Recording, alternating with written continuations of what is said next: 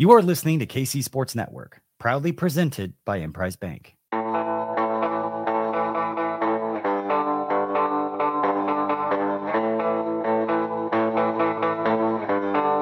Coming up, the latest episode of Mizzou That's Who.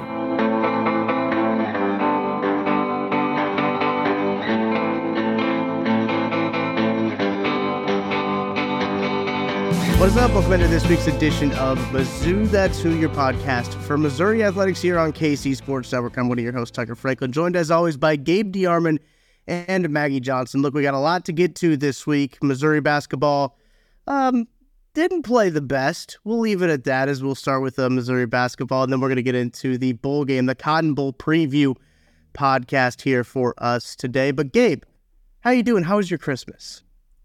It was good.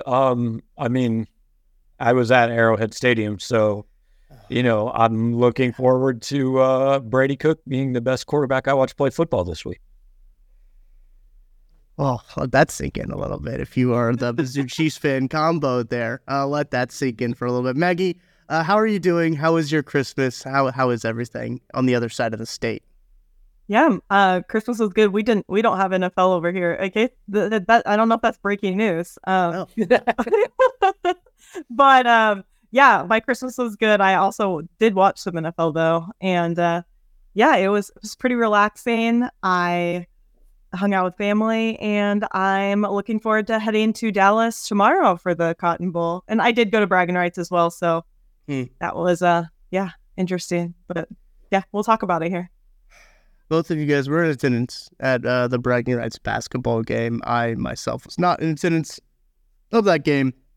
Maybe thankfully, because I would have really hated if I would have made the 4-hour drive to watch that stinker of a performance. Who's the Battlehawks quarterback now? Because I was just trying to think off the top of my head. I couldn't tell you who the Battlehawks quarterback was. Because it's not AJ McCarron, so that's who it was last year. So that was my guess. Yeah, we'll find out soon because he's playing for a team. That's true. Jordan Tamu that first year, he kind of was lighting it up a little bit. He got himself a little tryout as a practice squad guy with the Chiefs for a hot second. But I will be on the mission to find out who the Battlehawks quarterback is while you guys talk about a performance from the Missouri basketball team. 97-73, Missouri falls to the number 11 Illinois Fighting Illini. A less than ideal performance, Gabe. You could say that. At one point, I know I tweeted, Missouri is 1 for 7 from 3-point range. If they want any chance, that has to really improve. And the thing was, they were not bad shots. Like, they were wide open shots. You can argue that the wrong guys were taking them, but if they are on the court, they have to take those shots. And they weren't going in. Then later in the first half, and I don't remember the exact score, but I did tweet, it is time to start looking at the worst margins of defeat in this rivalry. Because it was very obvious that this was going, like the best case scenario in this one was going to be, they got down 25, but they played well again for a few minutes and made it 10 or whatever. And we talked about last week, they had to quit doing that, and they didn't quit doing it.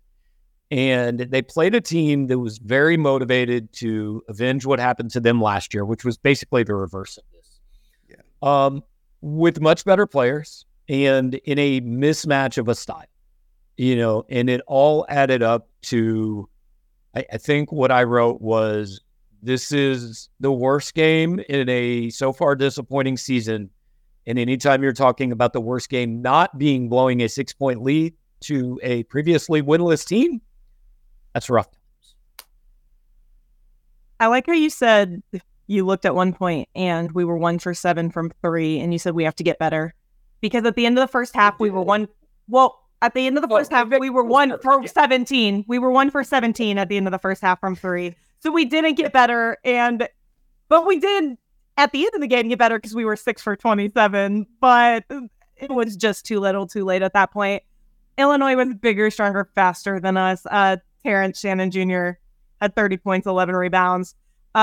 Quincy Aguirre, I think is how you say it, he was transferred from Oregon. He had 28 points and 8 rebounds. Underwood came into this game to make a statement, okay? You look at last year, the games were completely flipped. What happened? It was just completely flipped, okay? We came out last year and nobody missed until the second half. I mean, we missed a few. And then we kind of took out our starters. I think we were up 30 for a lot of the game, took out our starters, and I think we ended up winning by like 22. Underwood was like, we're not doing that. Quincy Guerrier played basically the entire game. I think he came out. They put some kind of walk-on, I would say, with maybe 30 seconds left. If you look at the box score, you see that they had they played 7 players the entire game, and then they put in like a note, just like some random person at the end of the game. But it was just, he was in there to basically destroy us, and that's exactly what they did. The game was only at 23, or how many would we lose? Would we lose by 24 was the final, but it's 25 and a half. And right. But it was only that because we literally made a buzzer beater shot at the end of the game. We literally made a 3-point shot at the end of the game. So against the 4th string from Illinois. Exactly. That they put in with like 20 seconds left in the game. So yeah, it was a beat down basically the entire game. I mean, it was, and last year, mind you, it was an ice storm. There was nobody at the arena last year. My flight got canceled to Tampa. So there was nobody even really at the arena. That place was packed. And it Maggie, was my estimate before the game was about 2/3 Illinois fans. Do you think that's accurate? Yeah, 64. There was a lot 65, more 35 section than there was. And I would say they always do that. It's funny because when I buy my tickets or whenever I get my tickets, I never even look at the Illinois section. And I kind of feel like Illinois fans don't care. They're just kind of like, oh yeah, I'll just buy whatever. There's a ticket in the Mizzou section, I'll just buy it. I never even look over there. I mean, like last year, even in my row, there was like, I don't know, 5 people in my row that were Illinois fans. I just think that they kind of don't care. And I'm just like, I'm not sitting over there. But yeah, it's always kind of like that, and just kind of is what it is. But yeah, it was loud for them most of the time. So yeah, it was brutal. Yeah, it was. I mean, Illinois they did anything they wanted to. It's reached a point where the offensive problems aren't even the problem for Missouri. I mean, they can't stop a good team. The other teams can get in the lane so easily, and then Missouri's guards all crash down in the paint, and then it's like, which wide open 3-point shooter am I going to throw the ball to? And after the game, Dennis Gates was talking about how well Illinois shot the ball. Like, you would have thought Illinois shot 80% in the first half. They shot 50%. They were 7 of 19 from 3. Like, it was okay. But they were getting, every time they didn't score, they were getting an offensive rebound or getting to the free throw line. I mean, I said, if you watched those teams get off the bus, you would have picked Illinois by 24 points. Because I looked at them before the opening tip, I said, oh my God, they're huge. Like, huge. They look like 5 tight ends on the floor, and super athletic, playing to their strength. And I'm kind of at a loss to tell you what Missouri does well at this point, because I don't know anything. Well, Gabe, that was going to be my question to you. It's like, what is wrong? Like, what's the one fit? Like, I know that's okay. I can give you the one thing. Everybody wants one thing. I can give you the one thing. They don't have enough talent. They don't have enough good players. I mean, I don't, all this, and I don't think I understand them speaking to the fringe lunatics here, right? But like, Dennis Gates hasn't forgotten how to coach. He doesn't know how to coach offense or defense or whatever. He missed on some guys in the portal, and whether that was he got out recruited, he got outbid, he decided it wasn't worth the money they commanded. He thought, Brett Beach style, it doesn't matter. I'm good enough. I'll just, no matter who I throw out there, I'll fix it. I don't know what happened, but they just don't have enough talent. Sean East is having a hell of a year. He was 8 for 15 on Friday night, but their entire offense is just, Sean East just dribble around and throw in some incredible shots because they're asking Nick Honor and Noah Carter to fill roles they can't fill. Right. They've got, a 7-footer who was supposed to be a 3-point shooter who's not shooting 3-point shots particularly well, but also doesn't really rebound. They've got a freak athlete who has offensively regressed to the point he won't look at the basket. They still don't have enough talent. And I said last week, if they lose this game, I'm done talking about the tournament. And they can talk about it all they want. They're not giving up on the season 12 games in. I'm not saying that. I'm done entertaining any idea that this team is an NCAA tournament team, unless they just go on a run that I just don't think they have. Well, that was something we talked about last week, right? Like when they went through that stretch of tough non-con games of Kansas, Seton Hall, Illinois, we talked about 1 and 2. Like they need to win one of them, and they didn't. Like they need to at least win one of them, and they didn't. So now I think we kind of know who they are, Maggie. Yeah, and we talked about this last week about the passing and how like last year their chemistry was just so good, and I think that won them some extra games. And then I feel like almost Friday we were kind of wanting them to, maybe not take the extra pass. Like I feel like the other games we were like, make the extra pass, and don't shoot it. And then I feel like everybody just wanted to make the extra pass on Friday. Like I just wanted somebody to shoot the ball and nobody would shoot the extra ball. And it was just the end of the shot clock every single possession. And then it was just terrible shot after terrible shot. Or when it was a good shot, just nobody could make the shot. And I feel like Connor Vanover, like when he would take the shot, I'm like, isn't that what he did at Oral Roberts? Like, didn't he lead the nation in some type of statistical figure of big men that shot the three? I mean, if you look at his career numbers, because I did after the last game, he's a 31% 3-point shooter. Yeah, he was 38% at Oral Roberts. That's a different level of basketball. It just is. It's a different level of basketball. Watching Illinois on Friday night looked like watching Missouri's team last year. I mean, the ball was just zip, 6 passes all over the court, just defenders just chasing them. And I was like, that's what it looked like for Missouri last year. Doesn't look like that this year. I think their biggest problem is they're not getting any easy baskets because they don't force very many turnovers. Like they're supposed to be this pressing team, but Illinois had 10 turnovers, and really about 5 of them were in the second half when they just kind of went through this, do we still have to care stretch? They had 6 turnovers with like 8 minutes left. And if your identity is we wreak havoc on the defensive end, that's not going to work. They don't get any easy baskets. They can't shoot the open three, but they can't shoot layups, guys. Jesus Carolero missed literally a tip-in that was a 6-inch shot. And I don't mean to pick on him. It was just the one that stood out. It was one of the least competitive basketball games I have seen in a long time. I mean, between two like real teams. Well, and Illinois doesn't even really have a point guard. So the fact that if you can't get turnovers against a team that doesn't have a point guard, and you have Sean East and Nick Honor who are supposed to specialize in getting turnovers, I mean, that's a problem. Good thing for Missouri fans is it's still football season. It is still football. That is very good for Missouri fans. Gabe, I'm trying to think. I've been trying to find this stat. Was that the most points that allowed in the Dennis Gates era?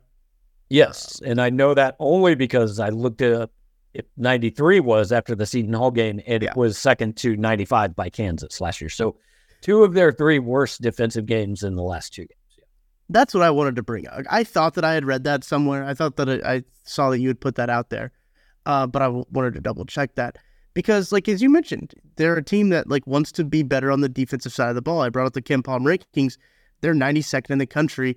When you look at adjusted defense, they're 125th. So they haven't really improved all that much on the defensive side of the ball. It's better than it was last year. It is. I mean, it was 180th last year.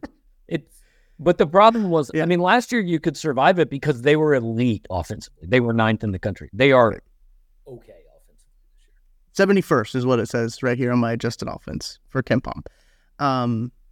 But yeah, Gabe, yeah, you mentioned it. It's football season. I think a lot of Missouri fans are still focused on football season. Obviously, you're in a New Year's Six Bowl. You're playing a blue blood college football team, and it comes to that. But we'll get to the good stuff. We'll get to the meat. To reward people who sat through the 15 minutes of us talking about Missouri basketball, we will reward people. Missouri does have Central Arkansas coming to town before they hit the SEC slate. They don't start the SEC slate very easy with Georgia and then Kentucky at Kentucky. So they'll have Central Arkansas coming up on December the 30th on Saturday. That'll be after the Missouri football game. So let's get into the football stuff. But first, we're going to take a break. But we got to tell you about our friends at Home Field Apparel. I'm obviously rocking the hoodie. It's snowing in Kansas City as we're recording this. That sucks. It's been flurrying all day. So you need to get your fleece from homefieldapparel.com. They've got great stuff. They've got more than just this hoodie in the Missouri section. They got a pretty sweet quarter zip. They've got one that says Old Mizzou, and it's a little bit of a darker color, a little heather gray type hoodie. Good stuff there at homefieldapparel.com. And if you are new here, if you haven't ordered at Home Field Apparel, we got a code for your KCSN23. They'll get you 15% off your first order, so you can go get all of the things that you need to gear up for whatever you're taking on this spring, this winter, and even next year going out to Faurot Field. Because, listen, got an exciting team coming back next year as we start to look at the transfer portal and some of the guys who've already announced they're coming back for this team. A lot of exciting things. Make sure you're suited and booted for your time at Memorial Stadium. So we're going to take a break. When we get back, we're going to talk football on the other side. Thanks for listening to KC Sports Network. Make sure you download our new app. Find it on the App Store or Google Play. Just search KC Sports Network. We're driven by the search for better. But when it comes to hiring, the best way to search for a candidate isn't to search at all. Don't search, match with Indeed. Indeed is your matching and hiring platform with over 350 million global monthly visitors, according to Indeed data, and a matching engine that helps you find quality candidates fast. Ditch the busy work. Use Indeed for scheduling, screening, and messaging so you can connect with candidates faster. Leveraging over 140 million qualifications and preferences every day, Indeed's matching engine is constantly learning from your preferences, so the more you use Indeed, the better it gets.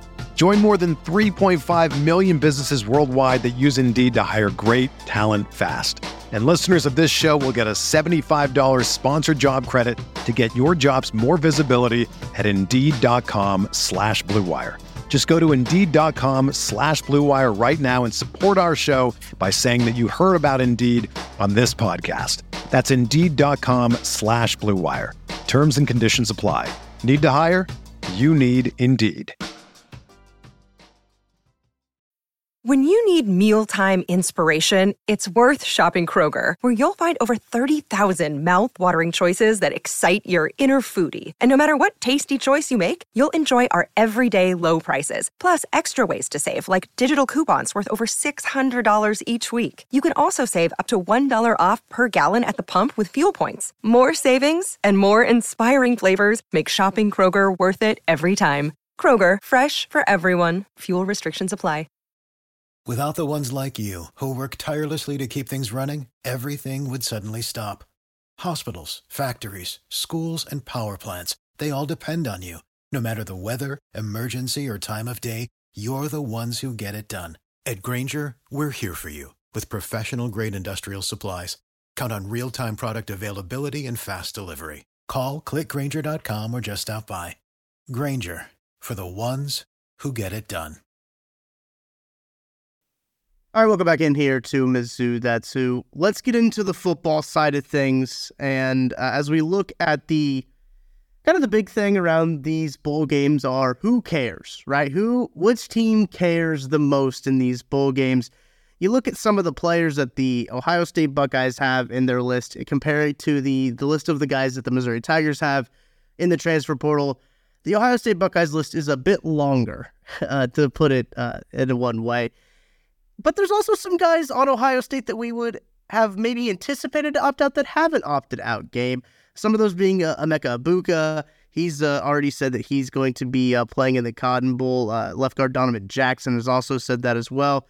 Jack Sawyer has gotten a lot of snaps this year for Ohio State. also playing in the game, and they've got Jordan Hancock, one of their DBs, with Denzel Burke as well, and Tyleek Williams, another guy on that defensive front. So they got a lot of defensive guys coming back, especially on a defense that played really well for Ohio State. First thoughts on this game. I think the line has stayed pretty close to Missouri -1. Some spots you can get at Ohio State -1 I've seen. It's going to be a real close game, but first thoughts on just who's suiting up for both these teams. Yeah, the two that at this point appear to be in question for Ohio State. I mean, there seems to be maybe a little bit of question about Tommy Eichenberg, Ohio State's middle linebacker, whether he's healthy enough. But Marvin Harrison Jr. was at practice, but at least when the media got to watch this, we're recording this Tuesday afternoon. Ohio State had 15 minutes of open practice on Tuesday morning. Marvin Harrison was there. He did not appear to be practicing when the media was there. Doesn't mean he didn't, doesn't mean he won't, but I think the guess is he probably doesn't play. Travion Henderson practiced. I think they expect him to play. Missouri side, Ennis Rakestraw, Tyron Hopper officially out for this game. Rakestraw, not at all a surprise. I thought Tyron Hopper might be healthy enough to play, and I don't really know if this is he's not healthy enough to play or he's borderline healthy enough to play, but it's not worth the risk. I don't know. And I'm obviously not in Dallas. But those two guys aren't playing. I think the only advantage for Missouri in that is they've already played a couple games without these guys. They know what it's like to play without him. Whereas Ohio State does not know what it's like to play without Marvin Harrison on the field. Does not know what it's like to play without Kyle McCord as the starting quarterback. So might be a little bit of an adjustment period there. But again, I think Ohio State has other, I think their backups are decent. And could serve as a slight advantage, I mean, depending on how you look at it, playing a backup quarterback as well, because Mizzou has no clue what to expect without Kyle McCord, right? The only thing we've seen is what?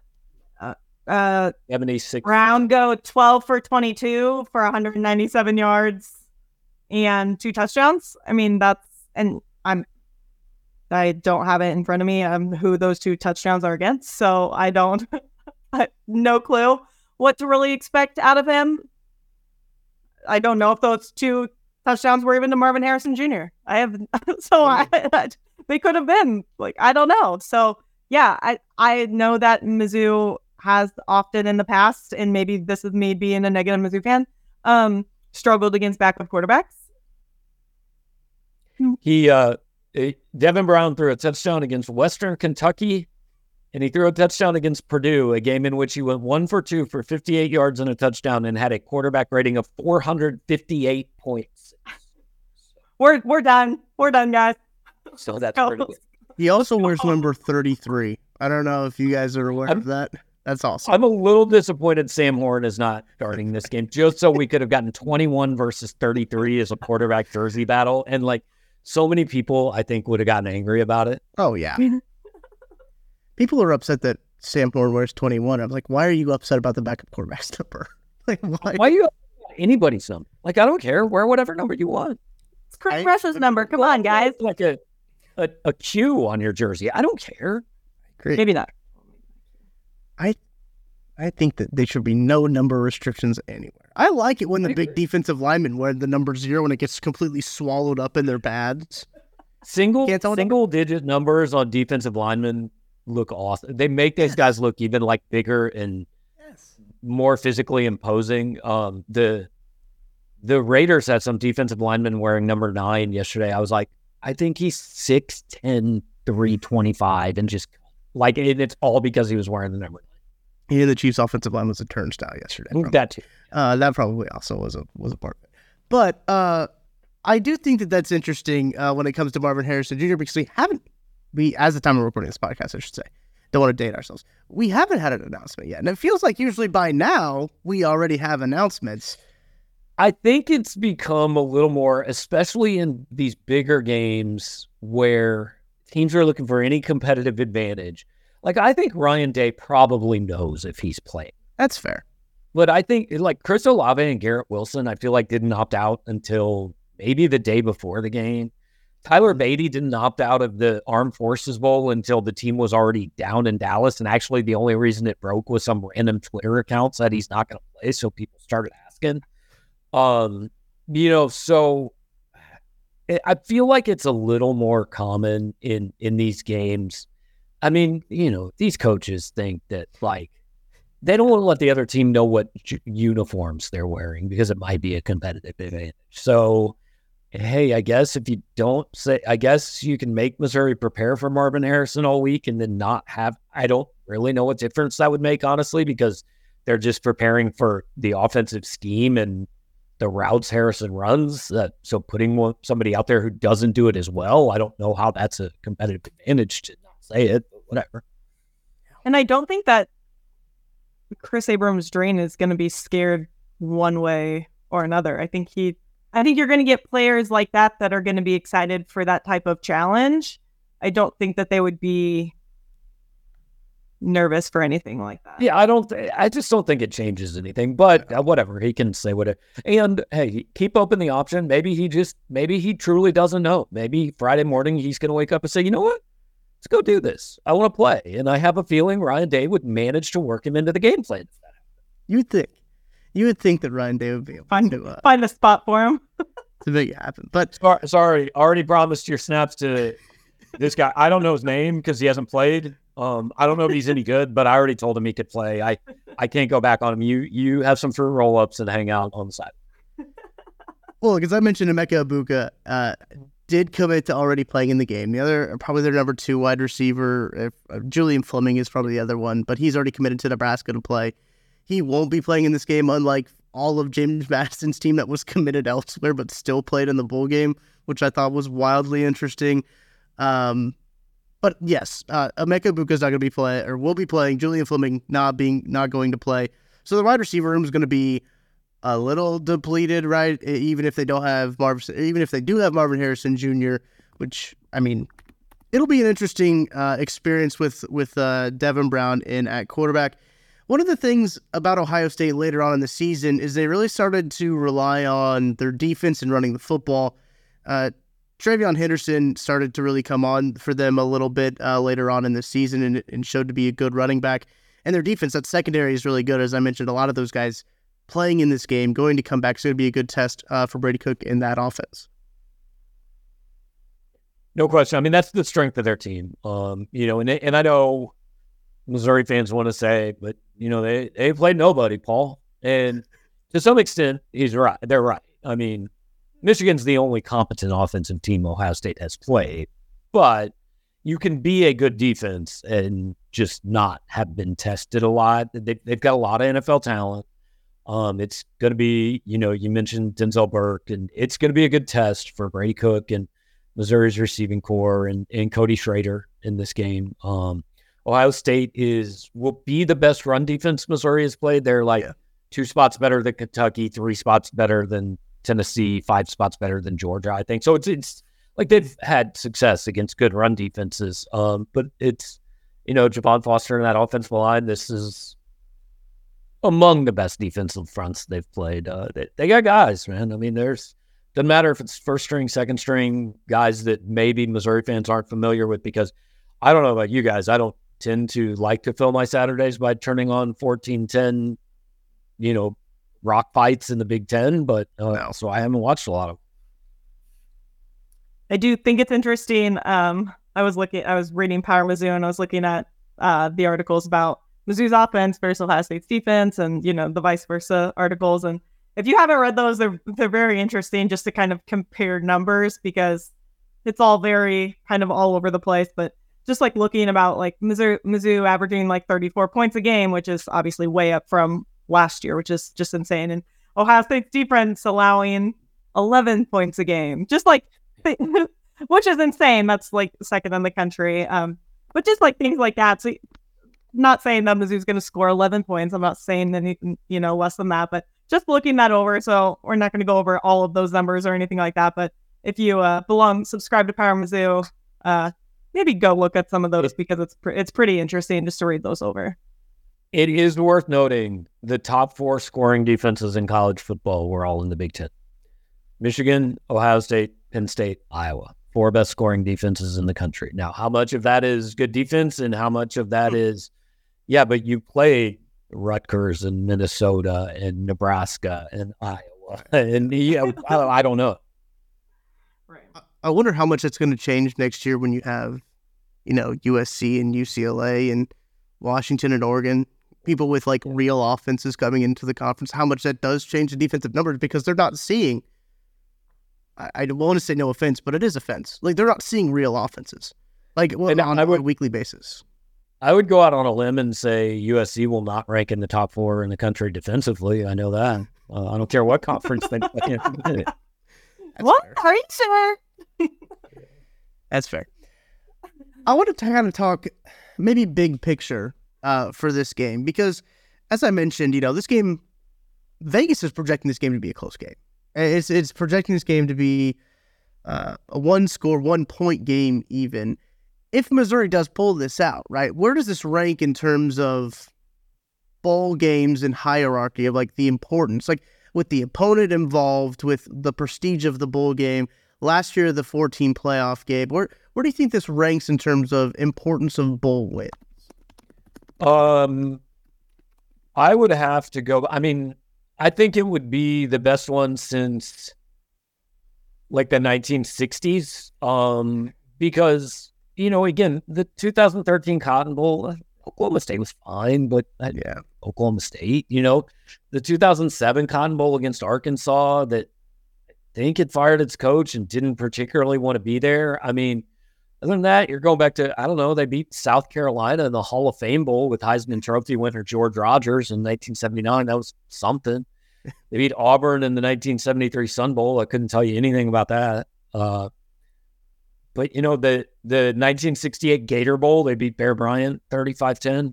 He didn't nothing. He didn't play, but he coached. 1965 Sugar Bowl, they beat Florida, quarterbacked by one Steve Spurrier. So, it's probably up there with some of the games in the 1960s. I think it would be the biggest bowl win they've had since then.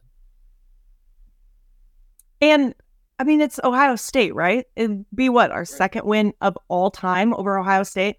And let's look at it this way, okay? There's a reason right now that a bunch of Ohio State players are not opting out of this game. And I think a reason is that Mizzou players aren't opting out, right? I don't think that Ohio State wants to lose this game. As much as some people are saying that this game isn't important and Missouri's not good. I don't know if they're saying Missouri's not good, but, that Missouri's beneath them or whatever. I don't think that they want to lose this game. And I think that there's a reason. I think there's a little bit of pride maybe behind it. And I think that it might matter just a little bit more than they're letting on that it matters. So, yeah, I think that this would be probably one of the bigger games for us. It might not be a very big game in terms of winning for them, but I think it would be a big game in terms of losing for them. And I think that that's why it's important if we win it. How do you think this would compare, guys, with the 1981-1917 Tangerine Bowl win over Southern Miss? What do you think about that? If anybody can't tell, I'm literally just looking at a list of Missouri bowl games on Wikipedia right now. Tangerine Bowl. That'd be probably pretty close. I mean, I don't make any big too sweeping judgments on that game. No, I mean, I think it is big. Maggie, I think you make a good point because people are going to spend a lot of time bashing on Ohio State and Ryan Day if they lose to Missouri, right? That's not necessarily a brand name that Ohio State and Ryan Day has lost to. If you look at Ryan Day's record, he's lost to only Georgia, Michigan 3 times. Maybe Penn State. No, he hasn't even lost. The only team he's lost to in the Big Ten is Michigan. So I think he lost to Georgia and Alabama and Michigan are the only teams he's lost to. He lost to Oregon as well.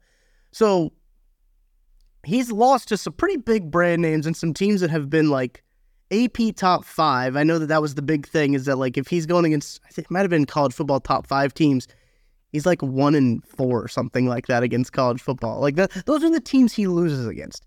Having a loss to Missouri on that resume probably won't sit with him very well. I know Missouri fans might be like, hey, that's not very nice. It's true, right? It's true. Missouri is not the same as Georgia, as Michigan, as Oregon, Alabama.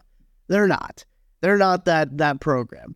But, I mean, they're they're building. They've got some good stuff coming in. I mean, they got a lot of transfer portal stuff. They got some stuff we'll talk about here in a second. But I think that is probably a motivating factor in itself for at least Ryan Day, who might not necessarily be on the actual hot seat, but he's got some pressure applied for losing 3 straight to Michigan. If he loses 3 straight to Michigan, misses out on the college football playoff, and then all of a sudden he's looking around, he loses to Missouri at the Cotton Bowl, I think people will be pretty unsettled with what Ryan Day is doing over there in Columbus. But I mean, that's maybe why they're taking this game a little bit more seriously than, say, Oregon is against Liberty. Missouri would be the second lowest ranked team to ever beat Ryan Day as a head coach. He lost to number 12. Yes, he lost to number 12 Oregon in Columbus. Every other loss is against a top 6 team. And we're out here talking about if this dude should be on the hot seat next year. Correct. Like, it's okay to say they just live in a different world. And Alabama and Georgia are the only 2 teams that live in this world. Yeah. Like, not even Clemson. Dabo's going to survive 9-4. I mean, Ryan Day could, let's say he wins this game. He's 51-7. Say he goes 11-1 next year. He could be 62-8, and they are legitimately going to talk about whether they need to fire. Yes. The expectations that fan base has is unreal, truthfully. But it's not unreal. I mean, it's realistic because they kind of are always there. Yeah. That's fair. But I do think that's why we're going to see a good game. I think that's part of the reason that we're going to see a highly competitive game. Do you know? Okay, so since 2004, Ohio State went 8-4 in 2004. How many times have they lost more than 2 games in a season? Oh, God. We're talking 20 years. 2? Twice. Yep. Wow. They went 6-7 when Luke Fickell was like an interim coach when they had the whole tattoo thing and Jim Tressel was gone.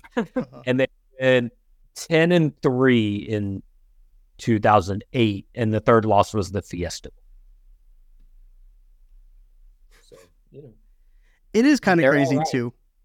We were sitting here, and I was able to recall off the top of my head every single one of his losses. And we're talking. You make a great point of we're talking about this dude.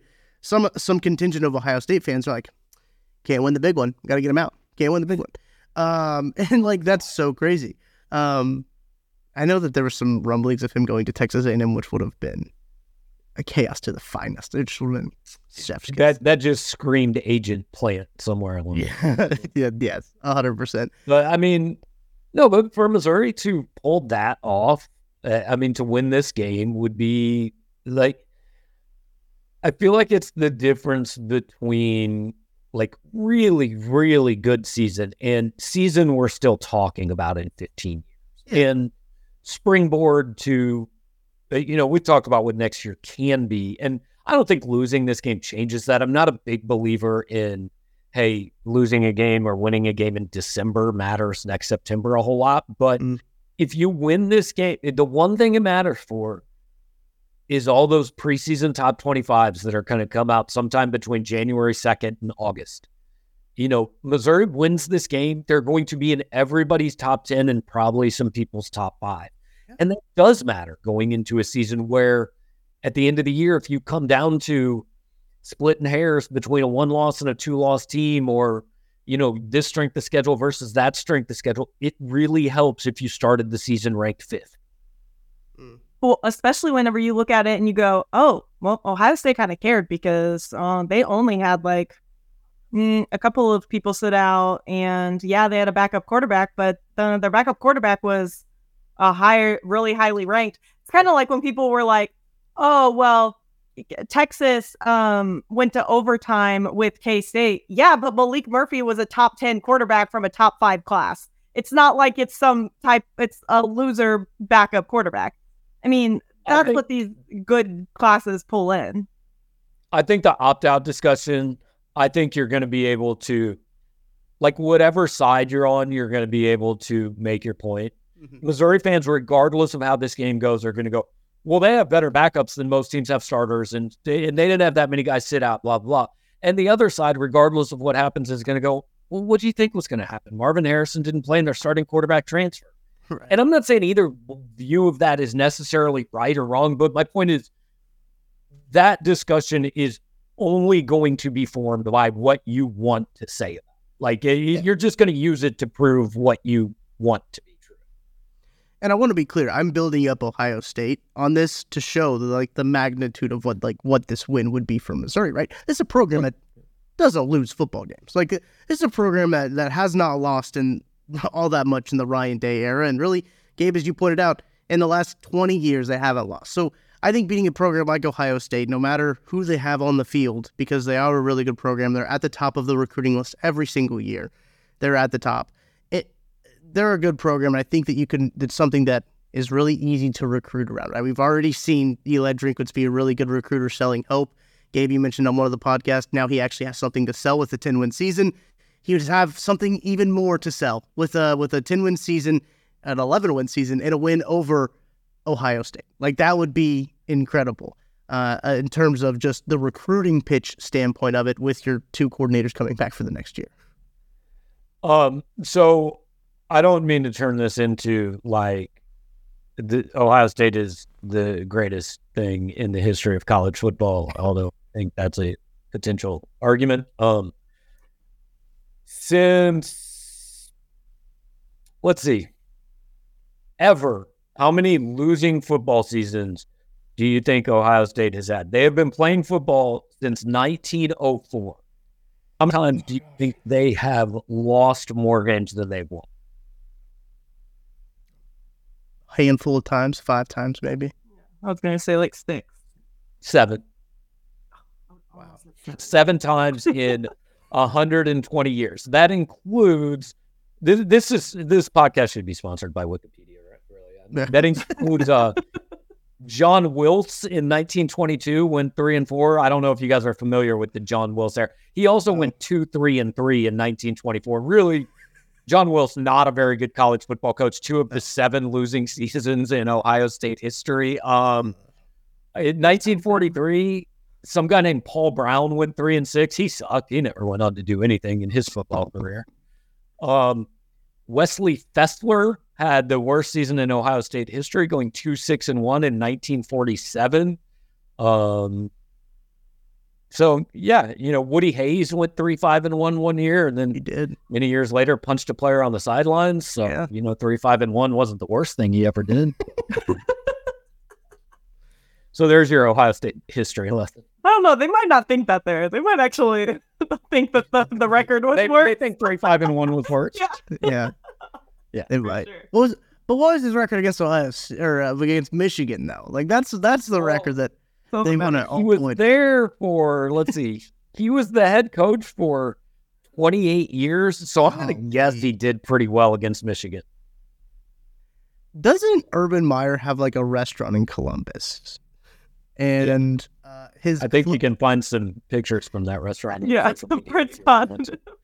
I laughed because that's what I realized. Yeah, he does actually. But there's like a back room or like a room in Again, social media pictures, back room, Urban Meyer's restaurant. Yes. the name of it. You're not digging out of this hole. What I'm getting to. The name of it is like his record against Michigan, which he didn't lose against Michigan, I don't think. It's just like, I don't know what it was, like 6-0 or something like that, 7-0, however long he was there. But it's just called like 7-0 because like that's how much that record means to like Ohio State fans, that they'll build a whole restaurant around it. Yeah, but point being, big game for Missouri. No question. Yeah. Right. No question. I mean, I think all of Michigan is cheering for Mizzou. So, despite the whole situation. I would think literally everybody that's not an Ohio State fan is cheering for Mizzou. That's what you do in these games, right? Kansas, or Oklahoma. Yeah. I don't know. Oklahoma might be cheering for Mizzou in this game. I don't know. I don't think very many people like Ohio State outside of Ohio That's State. true. Yeah. Recruits can't really flip anymore either, so they might actually be. Actually, they can. They can transfer. I mean, I guess that's they can now true. transfer literally anytime they want. That's true. There's no Never such mind. thing as only I don't one-time know. transfers anymore. Yeah.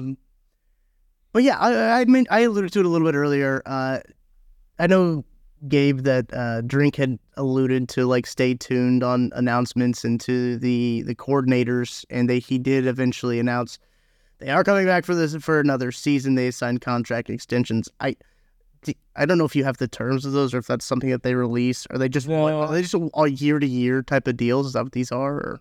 No, they were on 2-year deals, I think. So I would imagine they will be 2 or 3 year deals with more money. I put in an open records request, but the university is not open this week, so I imagine it's going to be a while before I get the terms of that. But Kirby made $850,000 last year. I would imagine he's over $1 million. Blake, I think, made 1.2 this year. He'll I'm sure be up in that 1.5 range. But I think big deal for Missouri to keep both those guys. Like, Brady Cook's not learning a new system, right? You've got everything seemed to work this year. So the only time I think you really are advocating, hey, let's see some changeover in this coaching staff is when things don't work. I mean, if it works, you want to bring them all back. I think good thing that Missouri is. I'll be interested to see. They've had a few guys this week officially announced they were coming back. Chuck Hicks did. Mookie Cooper did. Joseph Charleston did. Christian Williams hasn't, but we reported weeks ago we were confident he's coming back. I feel pretty good Theo Weiss will come back. So then we're kind of getting into, can you really pull a surprise with somebody like a Chris Abrams-Drain or somebody like that coming back? And I don't know that that's likely, but it sounds like a lot of the guys that have the option to come back are going to. That's great. Yeah, that's good. Cody Schroeder, out there. That's unfortunate. Can Mevis come back, or can he not come back? He can. Everybody, I'm not sure it's been decided, but nobody seems to really be talking like he is going to come back next year. Although I saw somebody posted on our board. He comes back next year, he has a chance, like a pretty legitimate chance, to be the leading scorer in college football history. Oh, wow. Which I think you've got to put an asterisk by all these numbers. I mean, you got 5 and 6 years. I don't know how, it's like, is somebody running for 2,000 yards in a 17-game season the same as OJ doing it in 12? Probably not, right. But it does help to be the number one red zone scoring offense. Field goal team. Yeah. We can't score touchdowns, but we can score field goals. Right. That was a little misleading number because what it meant was they didn't turn the ball over, but they kicked a lot of field goals of 35 yards or less. I do love that spin zone. That's spin zone by the Missouri Stats and Information. Listen, that's what they do. That's what the department's there for. They're doing a good job of it. That is an ultimate spin zone of like, yeah, we only score in the red zone. Maybe sometimes, most of the time, 3 does happen. But anyway, I was trying to figure out how old Cody Schrader was. Is he 23? Going to be 24? He's got to be somewhere up there. I mean, he started college in 2018. So that was a while ago. That was before there was... However old Nick Bolton is, he probably is. Oh, yeah. That's crazy to think about. Wow. Well, any final thoughts before we depart this recording and we ascend on Dallas and watch the Missouri Tigers play a football game? I mean, do we have to pick? Like, are we picking it? Yeah, I guess we haven't done a game preview podcast in so long. I forgot that's what we do at the end of these podcasts. So, Gabe, what's your prediction? Solid. I think I lean Missouri because of the motivation factor. I believe in Ohio State's defense. Like, I think they're good. Yeah. I don't think this is going to be a 41-38 game. I'll go Missouri 26-24 on a Mevis game win. How's that? You took my game winner idea, but that wasn't my score. My score was 30-27. Also on a Mevis game winner. Because, I mean, you got to end it. similar. I don't want to say how you started it, but I feel like K-State's how you started it. Really, like that's how, like I count, like that's how it set the tone. Yeah. Oh yeah. I mean, the last time Missouri played in the Cotton Bowl, the play that won it was, Michael Sam sack, Shane Ray scoop and score, and it just was so fitting that it was that guy that made that play. So, like, it has to be, if they win this game, I feel like it has to be Mevis or Cody as the MVP. Yeah. Ride the horses that got you there. Yeah. That's what you got to do. I'm excited to see this Missouri offense take the field against a really good game, as you mentioned, a really good Ohio State defense. I'll be interested to see how Missouri's defense shows up and performs against a backup quarterback that don't have a whole lot of tape on. They've got some good wide receivers. We know the history of, Brian Hartline over there producing those wide receivers that they do out of Ohio State. Like, they're going to have dudes. They've got dudes on that wide receiver room. We just haven't heard of them yet, type of deal. So they're going to have good wide receivers over there. I'm going to take the Tigers 32-26 to win this football game. That would be a scoregami. So I want to see a wild game with a scoregami. That would be perfect. 32-26. That's my prediction. I'm good. I feel good. I really do feel pretty positive overall, vibes wise, going into this game about Missouri against Ohio State. Which maybe that's a bad thing. I don't know. We'll see. Hey, we're riding with them. Either way. I'm drinking the Kool-Aid. I'm all the way in. I feel like at this point, why would you pick against them? They're 10-2. It's fair. And this is a Missouri podcast, right? Well, I'm not gonna. We're just trying to drive up the ratings, guys. Just tell people we're all homers. Maybe they'll listen. Yeah, that might actually help us. If there's one game we can be homers at, I feel like it's the Goodyear. Is that Goodyear Cotton Bowl? Come on. Goodyear, yep. They still got it. Before you know it, it'll be like I don't know. Did you guys see the Pop-Tarts Bowl trophy? That looks really sick. I was kind of upset that Missouri's not playing in the Pop-Tarts Bowl trophy. Isn't K-State in the Pop-Tart Bowl? They are in the Pop-Tarts Bowl. It's a toaster. It's like a toaster on the football. It's cool. So, but Mevis got all those Pop-Tarts earlier in the season, so Mizzou's gotten their Pop-Tarts already. It's fine. It's fair. That was really cool. I wish I would get a shipment of Pop-Tarts, but if Missouri was in the Pop-Tart or the Cheez-It Bowl, I'd be there for the media gift. I'll tell you that. Oh, yeah. I do look, those Kellogg sponsored bowls, man. They get after those Kellogg sponsored bowls, but Gabe's not gonna wake up feeling the cheesiest this year, though. So. No. All right, that's gonna do it for this week's edition of Mizzou. That's it. We'll be back next week with another episode. We'll work out logistics and everything with the new year. Have a happy New Year, happy holidays to everybody listening, and everything like that. We'll be back after a Missouri Tigers win, manifesting it here. So stay tuned. Be a friend, tell a friend, and we will talk to you later.